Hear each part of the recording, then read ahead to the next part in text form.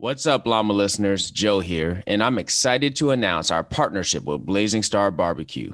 Blazing Star Barbecue is a veteran-owned business owned and operated by Mike Starr, a veteran of over 20 years of military service and a fantastic member of the Llama family.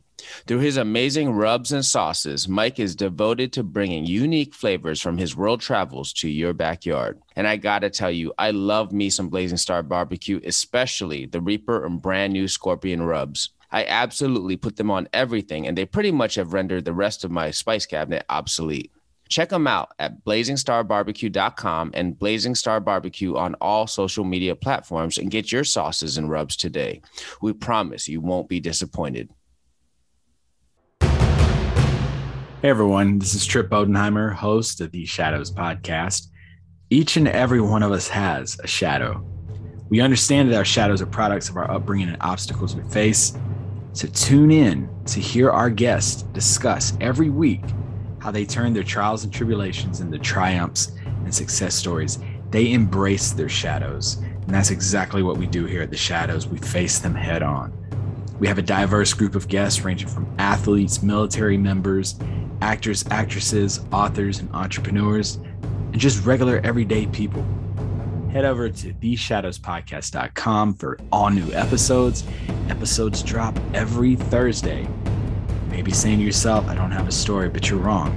Everybody's got a story to tell at The Shadows Podcast, proud member of the Lima Charlie Network. The Llama Lounge is a proud member of the Lima Charlie Network.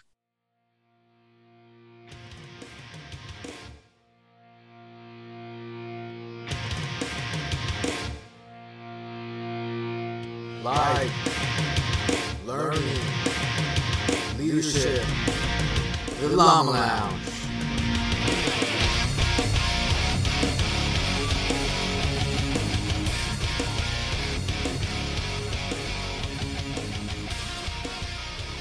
Yo, welcome back to the Llama Lounge, a dialogue on all things life, learning, and leadership. This is Joe Bogdan, and I have the honor of welcoming today's guest to the lounge, Jason Earle. Jason is an entrepreneur and an expert on air quality and is the founder and CEO of 1-800-GOT-MOLD and Mycolab USA.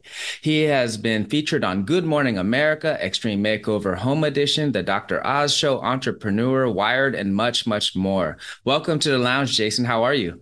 Hi, Joe. I'm great. How are you? Yeah, I'm doing awesome, man. I'm really grateful that you made some time to come on the show and talk because, man, I've heard you on the Shadows podcast, run by Trip Bodenheimer, one of my brothers, and part of the Lima Charlie Network with us and a bunch of other podcast shows. And I just was so fascinated by your story and your energy, man. So I'm so happy for you to be here.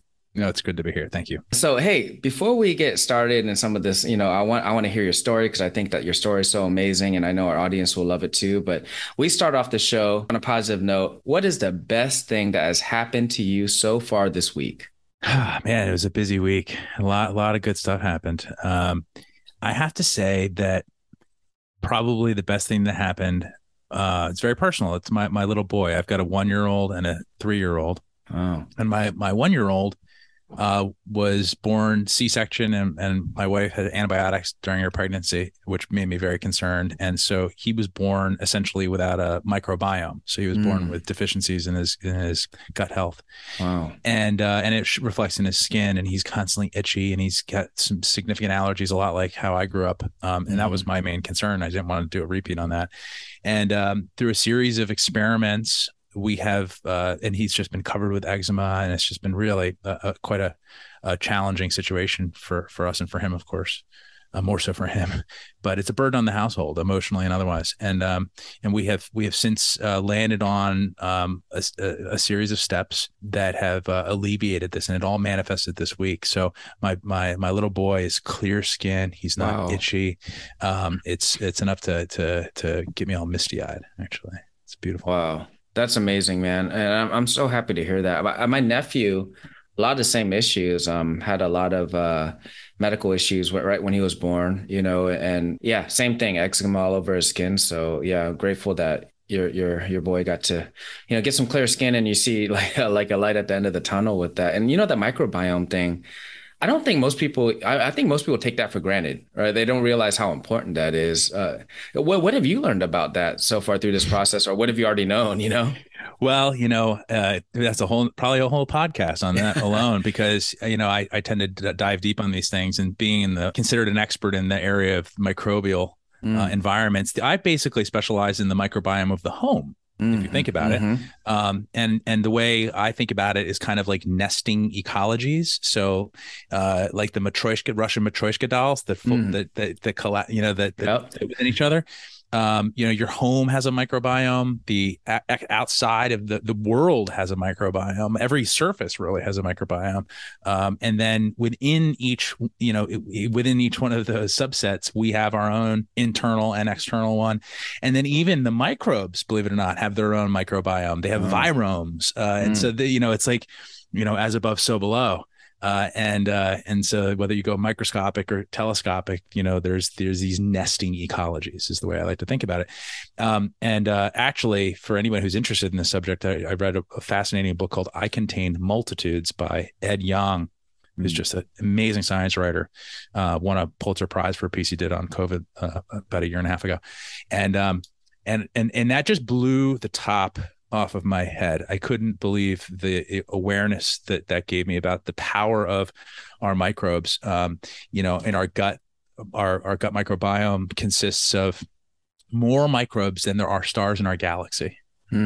Wow. And in fact, your brain and the microbes in your gut, they call it the gut brain because of the relationship, the microbiome and microbiota, within the gut actually sends signals up to the brain. And so when people have a bad gut feeling, that's a literal thing. Many of your neurotransmitters, serotonin, which most people are familiar with, as well as GABA, which is the one that's functional when you're dealing with alcohol and benzodiazepines, are produced by microbes in the gut. So are your B vitamins. In fact, without that, you'd be mice that are raised in an environment without a microbiome show signs of autism.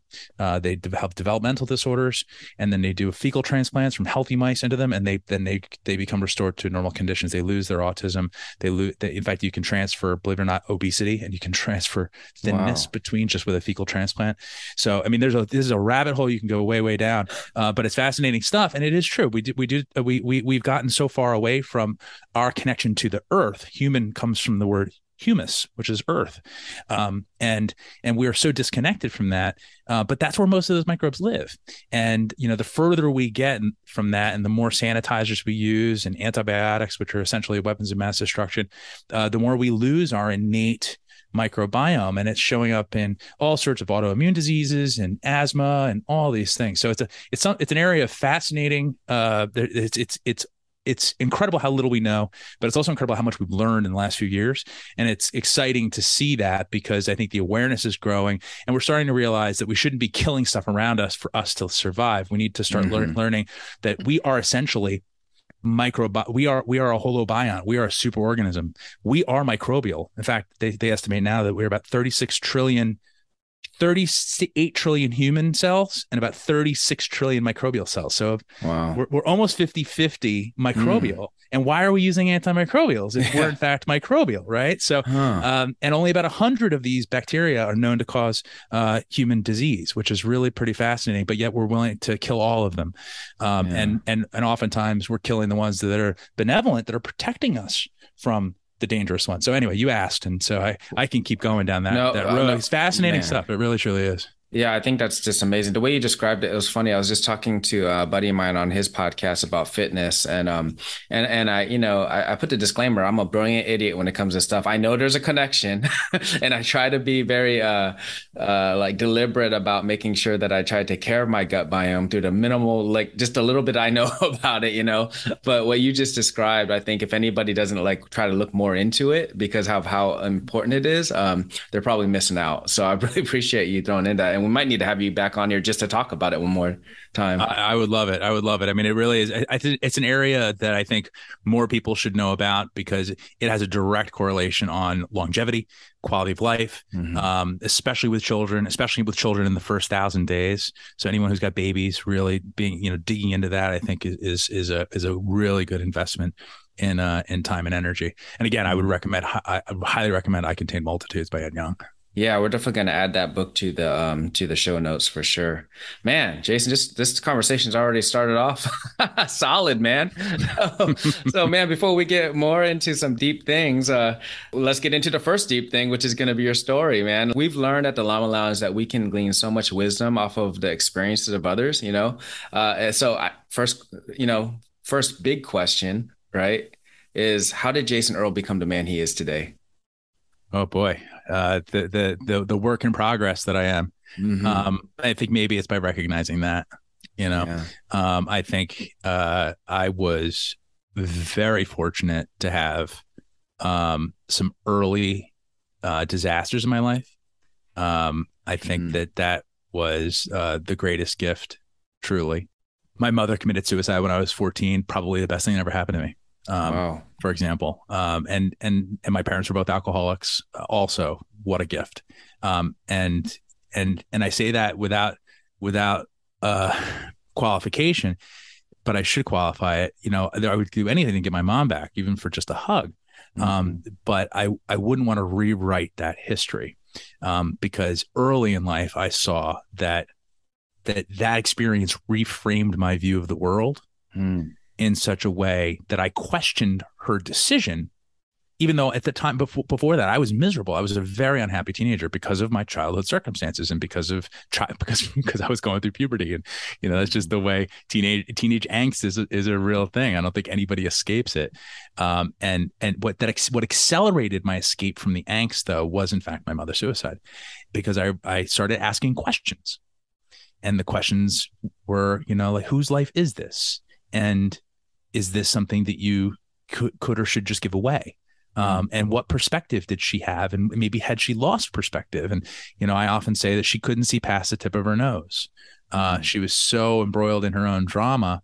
And I now know that, the home environment, including the mold in the house, may have contributed to her early demise.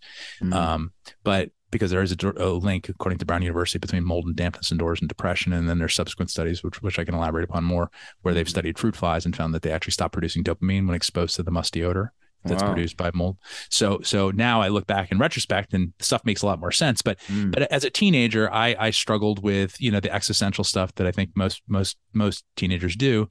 But then that experience sort of opened up my mind to the bigger questions. And also at the same time, I was experimenting with psychedelics, and that was that also had me question a lot of reality. Right. It questions you. That's the first thing you do in that situation, is you question reality. So essentially I had that what many people will call misfortune, that I look now at as a foundational aspect of who I am. And then I was fortunate enough in following thereafter to get Lyme disease, which also sent me on a different trajectory that turns out to be hugely beneficial in the long run. Taught me about food, because my gut microbiome got whacked out from the antibiotics. And so I started learning about what was healthy and what was not healthy for me, but also in the larger picture. So I got an education on food early. And then I also, was essentially forced to drop out of high school, which because I missed so much school due to my mom's death and Lyme disease. Then I ended up, taking a job at the gas station down the street, and saving money to get my GED and start college a year early, where I met a guy who I fix his tire, and we started up a conversation, and he recruited me to come work for him on Wall Street. And that would not have happened had A, my mother not done what she had done, and B, had I not had Lyme disease and missed all that school. And then from there, what I'm most grateful for about that experience was that I had mentors. And I was exposed to people who thought differently. I was raised by people who were willing to trade their time for money. And the people that I was working for were not in the business of trading time for money. They were interested in opportunities. They were interested in leveraging their talents and skills in ways that went beyond the hourly wage. And then by virtue of that, I also saw what they were doing incorrectly.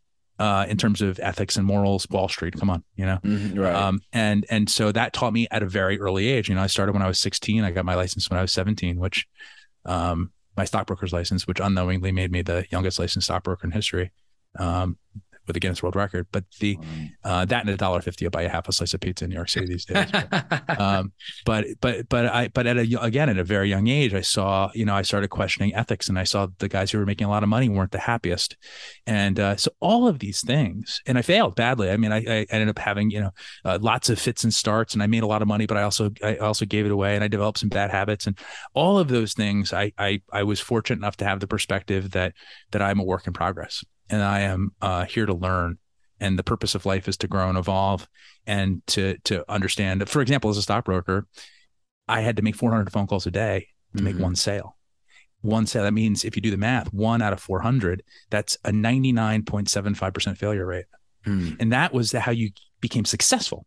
Yeah. If you were successful, if you had 0.25% success, but you did that every day. See, that's a very interesting mindset. It's a total flip. It's just the consistency of doing something where over time it's cumulative, and then you develop that skill. So, and ultimately all of those things on a cumulative basis have formed me into the person that I am today. Man, I mean, there's a lot to unpack there, but the big thing that I took out there, fortunate disasters, right? And I think a lot of people that go through the circumstances you went through, and we didn't go in depth, but you had a lot of health issues growing up, right? And then of course, just the tragedies that you've experienced with your mother and all of that stuff through your career. So many people will face just a fraction of that and be done. Right. I mean, they'll mail it in. They'll stay at the gas station forever, even if that person comes by. They'll shy away from that. And I know you talked about some of the psychedelics that you used early on that potentially helped you get through all of that. But was that all it? I mean, was that it? It's just the psychedelics happened to open up your eyes a little bit more, or was there more to it, you think, when you reflect back on that? Well, I again, another fortunate disaster was just the overall sort of environment in my home. As I mentioned on many podcasts, I was kind of raised by wolves. My parents weren't around, and I think that sort of benign neglect helped me to become independent. And self-sufficient, and ask questions and figure stuff out. I'm afraid sometimes I overparent, that I'm too good of a parent, maybe. And ultimately I think that these things have a funny way of turning inside out on themselves. So my parents, I think, gave me, again, a great gift by sort of letting me just figure stuff out, run around in the woods. So yeah. I did a lot of, my father's very curious. And he taught me to be very curious, and to ask questions and to question authority, including him, which is interesting. But I do think that, and that's kind of a family value, I think, is to question authority and question reality, and that has never gone away. So I think then you combine that with psychedelics, and you combine that with challenging circumstances where you kind of end up in a cornered, limited options, constraints. Constraints produce creativity, and so and I also think that I was fortunate enough to have had, even though there was this benign neglect, I felt like I don't feel like I was ever starved of love, which is also interesting. As much as it may not have been the most gentle environment, I always knew I was loved. And I think that, in terms of the foundational aspects of the things my parents did right, that's one of them. They may not have been around, but I never felt like I was alone. So that's something that you and I have in common. We're both latchkey children, right? And I often go back to that. And what I gleaned from that was that independence also. And I'm not afraid to be alone. I love being with people, right? But I'm not also afraid to be alone and being able to kind of deal with things and go through that. So I think there's a lot of value in that kind of upbringing. but I think you have to like intentionally look for it, right? Because you could easily be like, man, woe is me. All, everything sucked. I didn't get the childhood that I see on TV, right? Which nobody really does, right? Yeah. And then kind of just fell into this downward spiral where you went the other direction. But not to say that you didn't keep on running into walls throughout. I mean, you went from dropout to working at a gas station, and then you had an up to go to the Wall Street thing, but then you described it even as kind of like the Boiler Room, right? Like that, which was one of my favorite movies. But It was totally the Boiler Room. It was Wolf of Wall Street. Yeah. yeah, what Yeah. was that experience like as a young kid, experiencing that? Just seeing the unethical things going on around you. It was very intoxicating. Mm. And I was working with kids. I was 16, 17 when I was 16 when I started, and I was working with kids that were in their 20s. Of course, when you're that young, just a couple of years older is really old, right? Like in high school, like just like the if you're a freshman, the seniors are so old. And so here I was working with these kids that were 21, 22, and they were making in some cases like $500,000 a month. Wow. Buying Ferraris over the phone at lunchtime, having them delivered on a flatbed.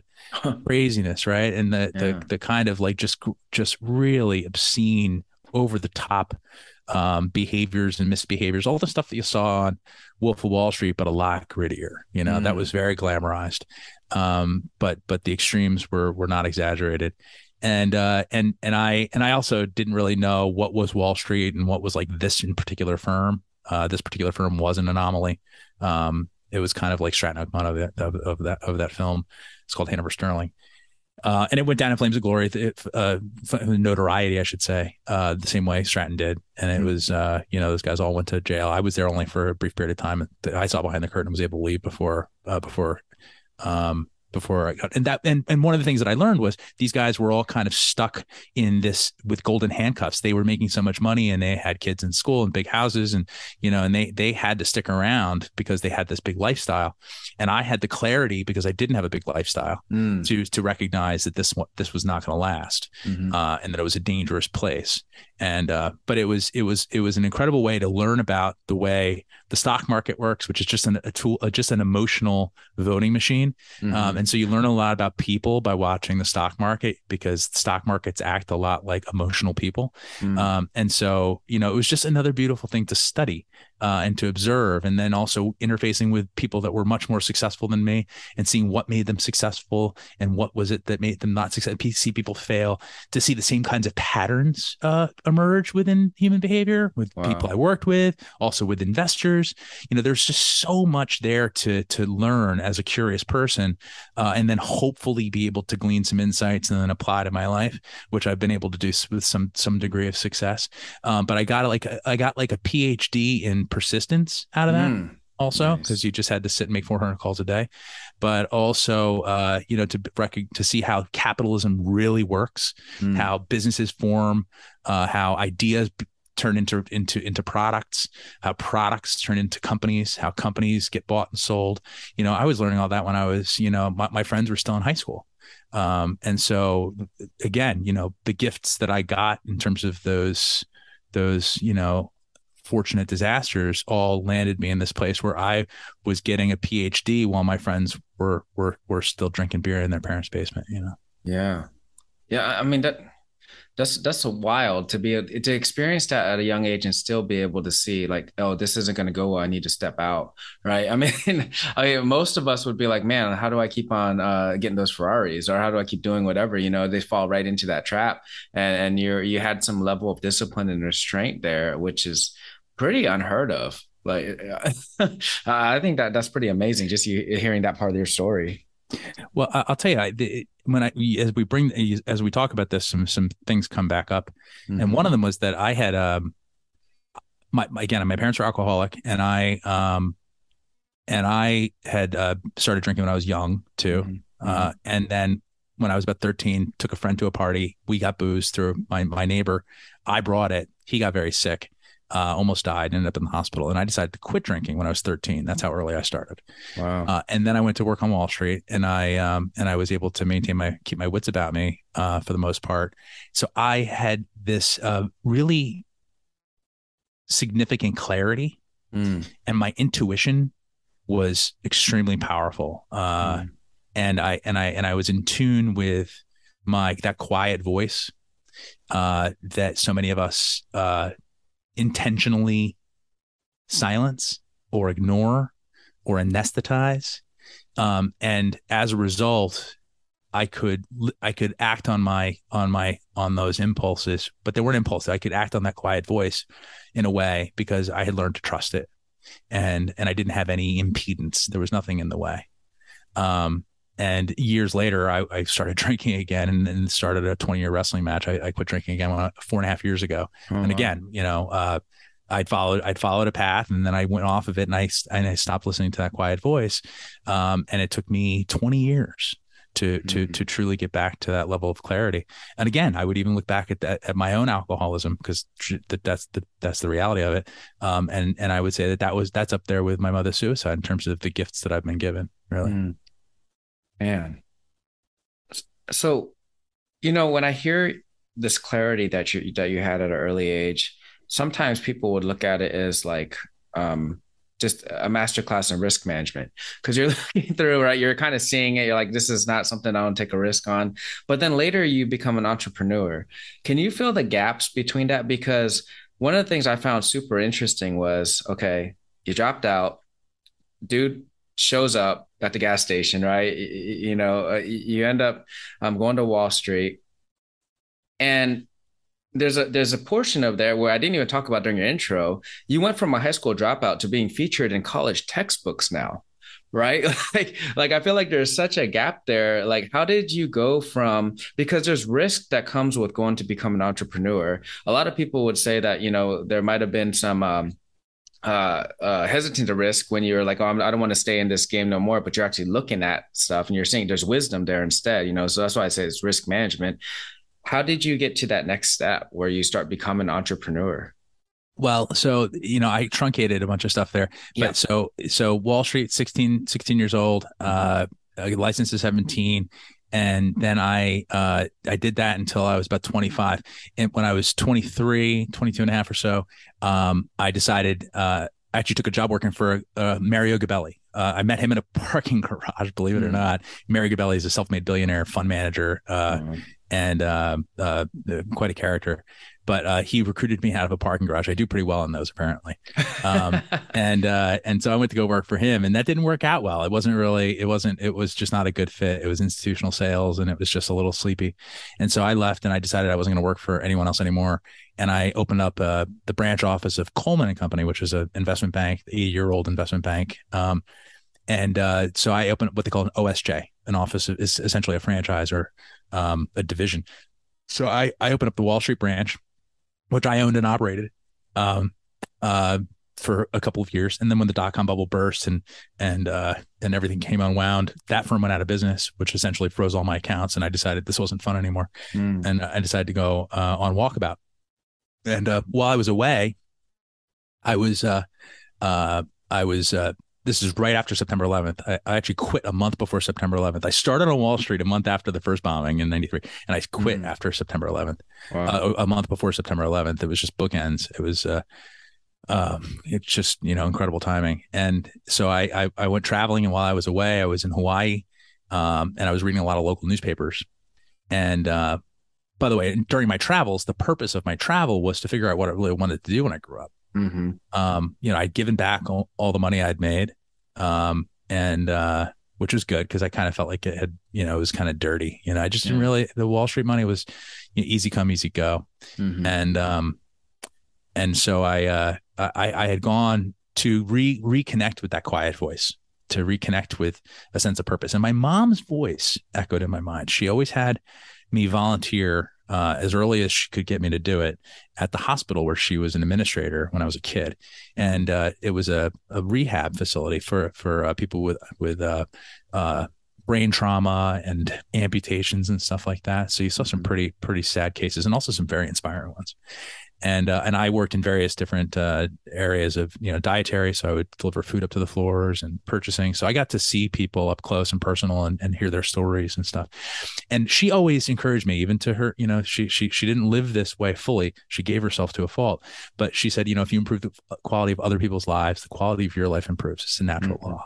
So contribution to the greater good was a major tenet of philosophical tenet that she pushed on me. And so while I was traveling, I was thinking about this. And when I was in Hawaii, I was reading a lot of the local newspapers, and one particular story jumped out. It was about a guy who'd gotten sick from the hotel where he was an employee.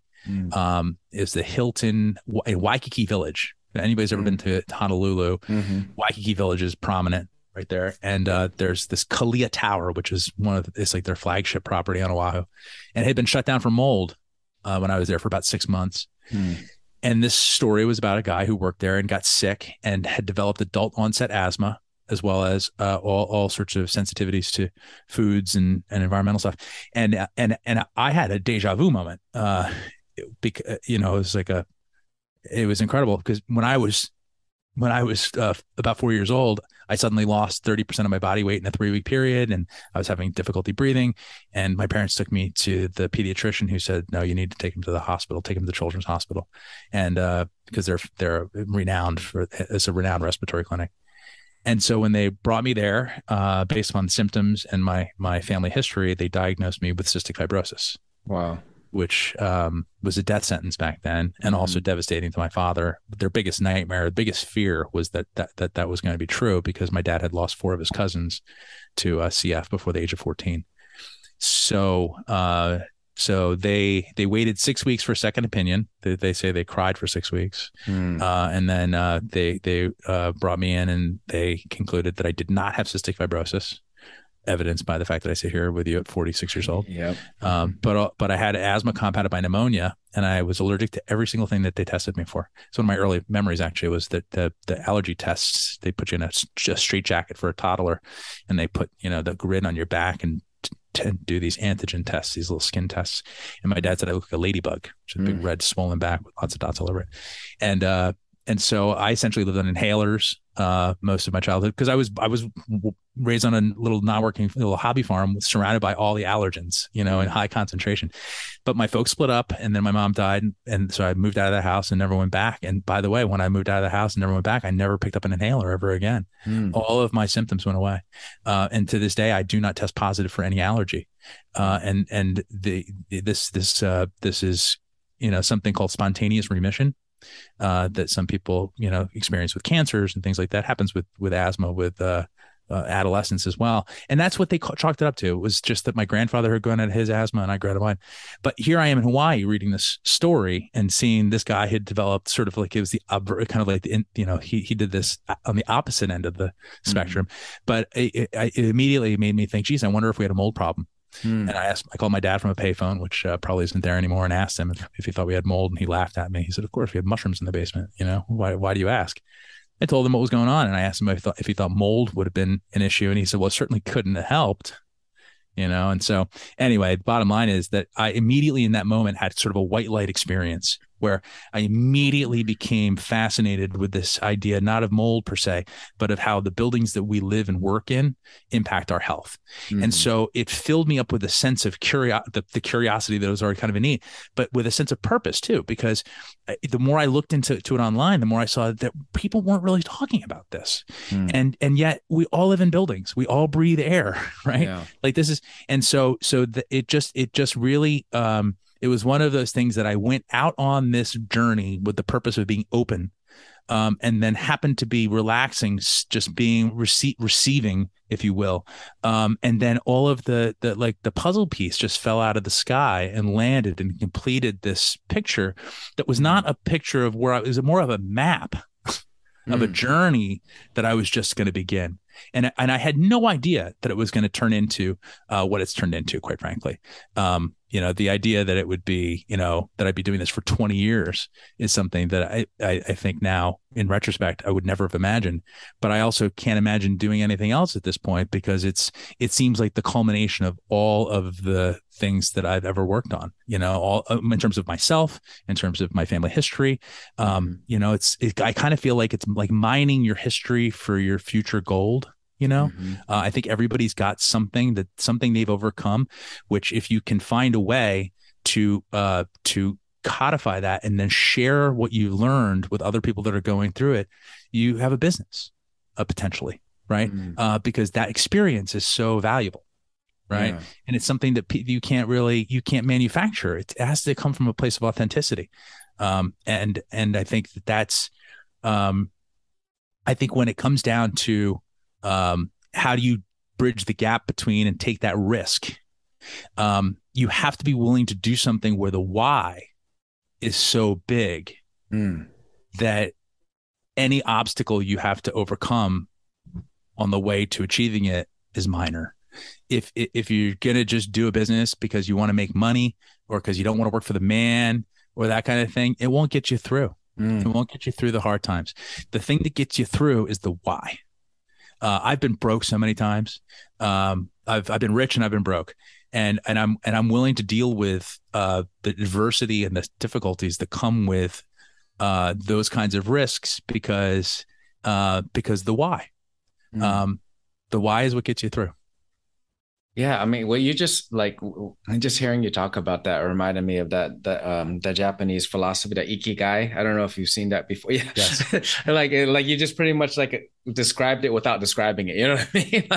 And I think that's really cool that you got to experience that. And I think that takes a lot of self-reflection, of course, and digging back and intentionality. And I think it's pretty awesome you got there. But a question I still have is, how do you go from becoming this, when I heard you talk about the gut biome just a moment ago, you went deep and I know so much about mold and air quality and all these things.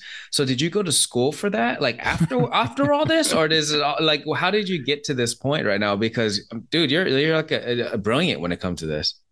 Well, thanks for saying so. I read a lot. And I also reach out to people and always have, before the internet was really, was as robust as it is now. I would reach out to academics that were thrilled to talk to you about mold because no one wants to, their wife doesn't want to hear about it. Their husband doesn't want to hear about it. So I would reach out to people to talk to them about these subjects. And I have close friends that are really prominent researchers in this space that I've been friends with for 20 years now because of those initial calls, and we've kept in touch. And it really does come down to curiosity. I've got I had building science manuals in my bathroom for bathroom reading and stuff, and again, that comes back down to the why, because especially in this space, the mold and indoor air quality is truly a multidisciplinary field. You have to understand construction. I was kind of raised in a construction family and a healthcare family. So I was born for this in many ways. And so I understand how buildings are put together. I understand how to take them apart. I used to do a lot of demo with my uncle, who owned a contracting company when I was a kid. Mostly shoveling up the drywall and the plaster, but I understood how I was learning how these things are put together. And then, and then of course, there's the biology side of things and material sciences. And then there's the physics associated with how moisture and these things move through buildings. So, I'm a true autodidact in the sense that I've never gone to school for anything. In fact, Mark Twain's quote really resonates with me, which is, "I never let my schooling get in the way of my education." And so I find that if you've got that curiosity and a passion for something, if the outcome that you're seeking, which is, for me, it was to understand this so that I could help people navigate it. The learning, I'm actually probably learning disabled, to be honest with you. I have a difficult time. I had a really hard time with my stockbroker's license. I would become overwhelmed and have to sleep after 15 minutes of studying. It was just really, I'm not a guy who some concepts really bogged me down. I failed algebra 1, and then 2 years later I was a stockbroker, so go figure. But because there was an outcome there that was very compelling to me, I was able to overcome those learning challenges. And the same thing goes with my current career. This microbiome thing, I love that stuff, but my little boy's issues really fueled my desire to understand this on a deeper level. And then you start to see, not dissimilar to those Matryoshka dolls, how these ideas stack up.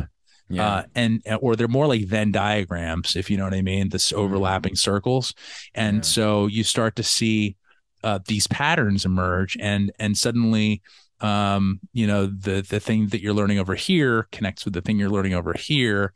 And maybe that's not the way everyone's brain works, but I do think that's the way most of the entrepreneurs that I know, that's the way their brains work, because there's no manual for this kind of stuff, right? You can read all the books you want about entrepreneurship. The truth is, the only way to do it is to just jump in and find a problem. This is my formula. Find a problem and solve it. Yeah. And then solve that problem for someone else. And then go do that enough times that that's a repeatable outcome, and then fund it. But I usually fund my entrepreneurial efforts through my customers, believe it or not. Almost all the money I've raised to fund the creation of the Got Mold test kit and the 1-800-GOT-MOLD has actually come from the people that I've served. Because the idea was that they want to help me serve more people. Wow. And so it's very, very organic, but it came back down to, find a problem and fix it, and then fix that problem, and do that on a repetitive basis, and then fund it, and then learn to scale, and surround yourself with people who share your values. Don't listen to the naysayers. Don't hang out with losers. They're really simple. You become who you hang around. Yeah. And right now with the internet, I sound like an old man when I say that, but you can connect with people right now. You can go on Masterclass or any of it. When I was a kid, you had to physically go find people or read book. I used to listen to books on tape, Zig Ziglar and stuff like that, literally on tape. And now for free, you go on YouTube, and instead of watching garbage, fail videos, you can watch, Richard Branson talk about running a business and startups and stuff like that. It's just incredible, the resources, So I don't know where that comes from, but I do think it comes from a combination of curiosity and purpose. Yeah. Yeah. I think, I say this actually pretty often as, one of the greatest leadership traits is authentic curiosity. You know what I mean? And for the longest time, I thought entrepreneurial, just that mindset was all about business. But what you said is, and somebody brought this to light a long time ago, it's about problem solving. That's what it really is. That's why we need, even within the Air Force, airmen to have an entrepreneurial mindset, because we need to solve problems, right? It's not all about just that bottom line at the other side of things. It's involved, but yeah. So I think that's a great perspective to have. 100%. Man. Love this conversation, Jason. We got to have you on again, man, because there's so many other places I want to take this conversation that would be such a fragmented 3-hour Joe Rogan episode. You know what I mean? If we went there. But so we talked about Got Mold a little bit, but can you talk a little bit more about what you do now, and how do people get a hold of you if they're, if they want to know more about it, and, some of the projects you're working on? Yeah, cool. As you mentioned in the intro, we have a mold inspection company called 1-800-GOT-MOLD, and we do sick building investigations and remediation consulting. So mostly referrals from doctors, and that's what's kept me busy for a couple of decades. But a number of years ago, I became frustrated with the fact that most of my customers were very affluent, which is great especially as investors, because that's, like I said, where most of my expansion capital has come from. But rather, I was frustrated because my own parents could not have afforded a mold inspection through 1-800-GOT-MOLD. And so, there's this World Health Organization quote, which is the healthy indoor is a basic human right. And I agree with that wholeheartedly. In fact, I believe that, healthy indoor air should not be cost prohibitive, but yet most of the people who need us can't afford us. And so, so a few years ago, well, it's been a long time actually, I put together a dream team of scientists and engineers and designers to create a do-it-yourself test kit that would allow anyone to be able to test their air for mold for a couple $100 without having to deal with conflicts of interest from inspectors that also do remediation and trying to schedule appointments, or even just trying to find a qualified person is difficult. And so that's the Got Mold test kit, which we just launched in March, actually. Wow. And by the way, in terms of persistence, that concept began 15 years ago. It took me 4 years, for the last 4.5 years of really concerted effort, and sobriety, by the way, because I quit drinking 4.5 years ago, to get this thing on the market. It's been a huge lift. I mean, I've got 2 babies. I actually have a third. I got 2 little boys, and I've got this baby I just gave birth to after 15 years. It's the longest gestation in history. And so we're really excited about that. And we're also working with a bunch of military affiliated organizations, including the Armed Forces Housing Advocates, who help people that are dealing with construction related issues, including mold, families that are dealing with the military housing, the privatized military housing, which is notoriously moldy. So we've got a relationship with them, which is wonderful. We love those people over there. They're doing great work. Also Hunter 7 Foundation, which works with vets and enlisted men and women that are having health-related issues due to toxic exposures of any sort or kind. So we're just working on partnering with groups that already are serving people beautifully to give them the tools that they need to be able to serve them better. But we're also working with a lot of physicians. We're doing a bunch of medical conferences to really be the sort of go-to test solution for doctors all across the country. So the idea is really that we kind of learned what we needed to learn through the inspection side of business and had a great time helping people and one family at a time, and then figured out where we could have our greatest impact. And then turned basically what I wanted to do was essentially put myself out of business, really, just to create something where we could have a large impact, but be able to touch the people who we really truly couldn't serve. All the renters that can't afford a professional inspection aren't even allowed to bring in a professional. And so that's really what the Got Mold test kit's all about. Wow. So for any of your listeners who want to learn more about that, we put a welcome page together for you specifically at gotmold.com/llama leadership, LLAMA leadership. And if you go there, you'll see that there's a free ebook that we get a lot of positive feedback about. It's got inspection checklists and FAQs, and anyone who's curious about whether they may have a mold problem, this will help navigate you through, the initial steps and questions. And then there's also a coupon code there for anybody who's interested in getting a test kit that's a 10% off, and it's coupon code LLAMA10 as a thank you for anyone who's sat here and listened to our conversation today. That's amazing, man. And we'll definitely link all those, and we're going to promote those just opportunities that you've granted us. And I just think it's just fantastic what you're doing, man. Because we'll go from the beginning, talking about the gut biome and then the biome of the home and all the things that you can. Why would you not? It's an affordable test. Imagine it's pretty easy to do, and go ahead and do it just to check. Because if you're not doing it, what are you, subjecting yourself to that you don't even know? And maybe you're causing a lot of the health issues that you think is something else, I mean, there's a lot to that. So really appreciate what you're doing, and really in your support to the veteran community and our active duty folks. Just super grateful for you. Thank you so much. No, it's my pleasure. That's what I'm here for.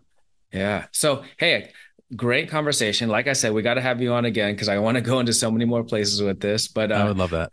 Yeah, man, this would be great. I'm gonna hit Macarena up right after this to schedule the next one. Perfect. But can't let you go without hitting you with what we call the life learning leadership rapid fire. And I don't know why we call it the rapid fire still, because it's not really rapid, but I'm gonna hit you with 4 questions, and it's really however you interpret the question, however you want to answer it. Sound good? Yes. All right. Here's the first question.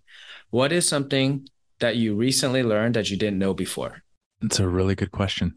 Okay. So one of the things that I've learned recently Mm-hmm. is that when it comes to being a parent, I used to think that before I had kids, that I was going to create these great children, that I was going to mold them into something that was going to be reflective of me, or like, so, or they were going to be better than me, or some it always had to do with me. And what I have learned is that my job is not to mold them at all. My job is to expose them to different experiences and to get out of the way and just to love them. And that's a profound difference between my active intention of creating them. I contributed in the way that I could, in the way I did, but I'm not creating my children so much as I am supporting their unfoldment. And that's been a profound awareness for me. Yeah, I'm not a parent, but I've seen a lot of times, what you just discovered, a lot of parents don't discover that at all, right? So I was actually reading a book called The Secret to Navigating Life Storms with Terry Lyles, and Dr. Terry Lyles was saying that his son had a learning disability, so he has a lot of issues and sometimes outbursts. He realized that he was embarrassed himself. The son didn't have any issues with the way he is, right? So when he had that moment, he realized he needed to get out of the way and stop letting his ego project onto his son, right? And I was like, that's a profound moment, like that you really think about. And it's not just like if you're parenting too, like if you're supervising leading airmen or soldiers or whatever, because you feel like you have that parental role. It's like you don't have to project who you are onto them, right? Yes. So I think that's very profound. Yeah, in Awesome. terms of leadership, that has been really helpful for me, this recent awakening, in terms of me being a better employer, a better leader. To be a good father or to be a good parent is to be a good leader. Yeah. And I think a lot of that has to do with letting go. Yeah. And allowing people to fail the way I was allowed to fail. Even though it's not fun, you don't want the people to fail around you, but those only one way they learn. Yeah. Yeah, there's something about that. Like people who came through hard times and then they made something of themselves. A lot of times they have children. You see famous people who have children, they're not like nothing like to the level they are because they probably taken care of them too much, Indeed, that's my biggest one of my fears. Yeah, I bet. All right, question number 2. If you could only do one specific workout, like a particular lift or a movement, you're only allowed one for the rest of your life. You're not allowed to do anything else besides that. What would it be? Walking. Yeah. I mean, walking, because first of all, to be able to be in motion, I don't think there's any more natural movement. Yeah. Right. And you can do that in, depending upon where you are, whether it's, you want to, if you're really challenged, you stay flat, or you can, climb Mount Everest. So I would say walking, and you can make it as challenging as you want. You can turn it into a meditation. Walking meditations are very powerful for me. And so I would have to say walking. Awesome. All right. Third question. What is a recent book, article, or podcast that you've recently listened to or consumed that you got value out of? I'm right now reading another one of Ed Yong's books. Okay. It's called An Immense World. And it's an amazing book, as all Ed Yong's books are. And it's about animal senses. When I began doing mold inspections, it's another podcast probably, but we pioneered the use of mold detection dogs, mold sniffing dogs. It's really what made our name.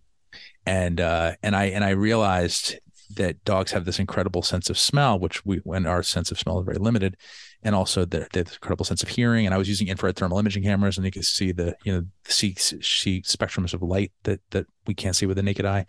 And I started realizing that, boy, human senses, we only have this very narrow experience that we call reality. We can only see a band of light, this very narrow band of light, like 1% of the available light. And hearing, same kind of thing. We hear only a very narrow range. Sense of smell, and So what we call reality is really these filters, these really narrow filters. And Ed Young goes into just glorious detail about all of the animal senses and really what this world is about. If we actually experienced all of that, we'd be so overwhelmed. I mean, it's amazing. And he takes you down that path in such an elegant way. So anybody who's willing to question reality and expand their concept of what it is to see or hear or feel or taste or smell, that would be a book that could change your world. Yeah, awesome. We'll make sure we get that one added to the show notes as well. All right. Hopefully selling some Ed Young books here. I should give him a call and let him know I'm selling your books, man. All right. Final question. This is the deep question of the day. At the Llama Lounge, we're all about life learning and leadership. So how do you find your harmony between life learning and leadership? Good question. Silence. Silence helps a lot. I'm an avid meditator. Took me a long time to get comfortable to just sit. But I'll often just right before a podcast or right before work is over and I'm about to go out and play with the kids, I'll sit 5 or 10 minutes. And I think about meditation like there's this river of stuff coming down. This is life, right? Your emails and your voicemails and your tasks and your worries and your fears and your anxieties and your enthusiasm, all this stuff. It's a river and it's flowing so fast and it's filled with mud. There's all this silt and stuff. And so you can't see through it. So you take a glass of that water and you put it on the table and you just let it sit. And then the silt settles out, and then you can see through, you can get the clarity that you need to be able to navigate the life learning and leadership. Right. So, and to be able to silence all these nesting voices that pop up inside of us so that I can make sense of what my priorities are. And these things, again, goes back to that quiet voice. Until you can separate out your ego's voice from the quiet voice, the really quiet voice, you'll be driven by that ego and all the fears and concerns and desires and things that drive most of us crazy. But in the silence, allowing the silt to settle, allowing the river of your mind to clarify, the integration of life, learning and leadership all come together. Yeah, just fantastic answer, man. Bro, thank you so much for coming on, man. It's been a great journey going through your just amazing story and really just seeing, hearing about all the great things you're doing now too for everybody out there. I'm grateful for this connection and look forward to one day having you back on soon. Like I said, there's so many other ways we can go on with this conversation. I would love that. Thank you for having me. Yeah, thank you again. And thank you to all our listeners. And a huge shout out to our sponsor, Blazing Star Barbecue. Mike Starr's out there working hard, veteran-owned business, bringing the flavors from his world travels to your backyard. Check them out, BlazingStarBarbecue.com. And until next time, be safe, stay healthy. Llama's out. Thanks for tuning in to the Llama Lounge podcast. Be sure to visit the homepage for links to products and services related to this episode. And don't forget to subscribe to the show on your podcast platform of choice. See you next time.